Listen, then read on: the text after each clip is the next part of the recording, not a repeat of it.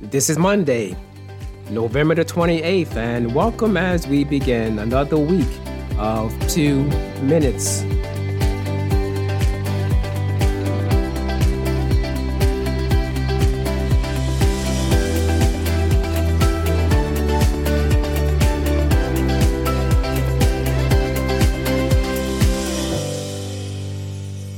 Today I'm going to speak on the topic, the measure of true wealth.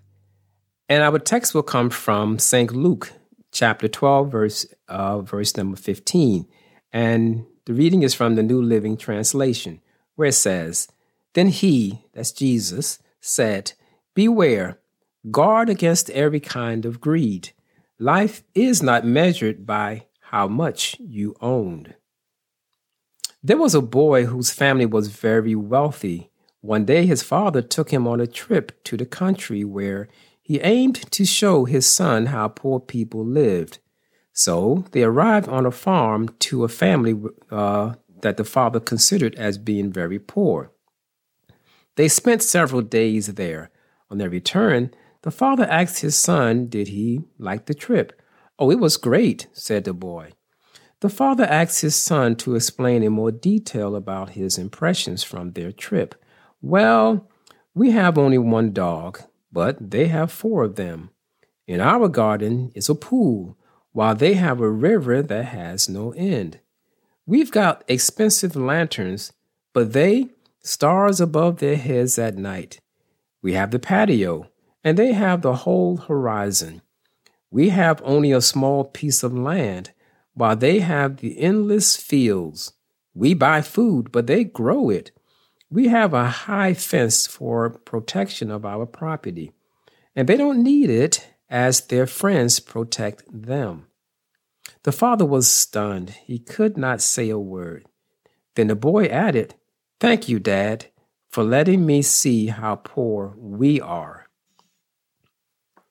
Jesus continually emphasized the dangers of materialism.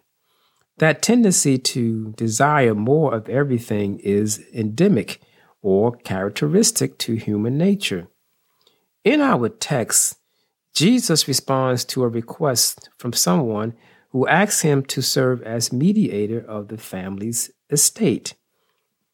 Jesus goes on to tell a parable about a rich farmer who had so much success that he had to renovate his barns in order to store the bumper crop of his grains.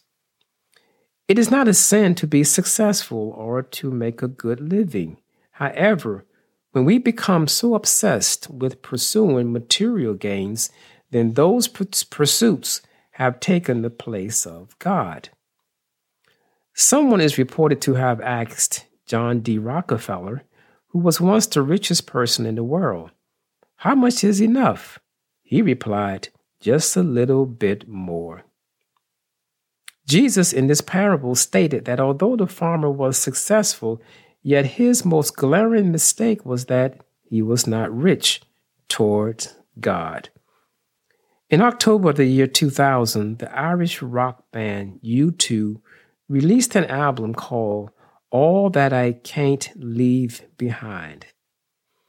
The fact of the matter is that when our lives come to an end, we will leave everything behind. In Ecclesiastes chapter 5 and verse 15, it says this, "We all come to the end of our lives as naked and empty-handed as on the day we were born. We can't take our riches with us."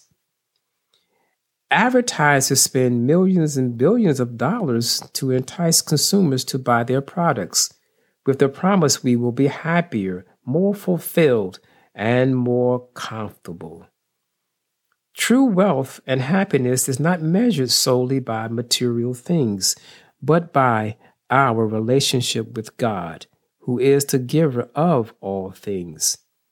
God never intended for us to live for our possessions, but to live a life that would first and most importantly honor and glorify Him. This is why Jesus warns against the dangers of greed and covetousness. I close with this thought.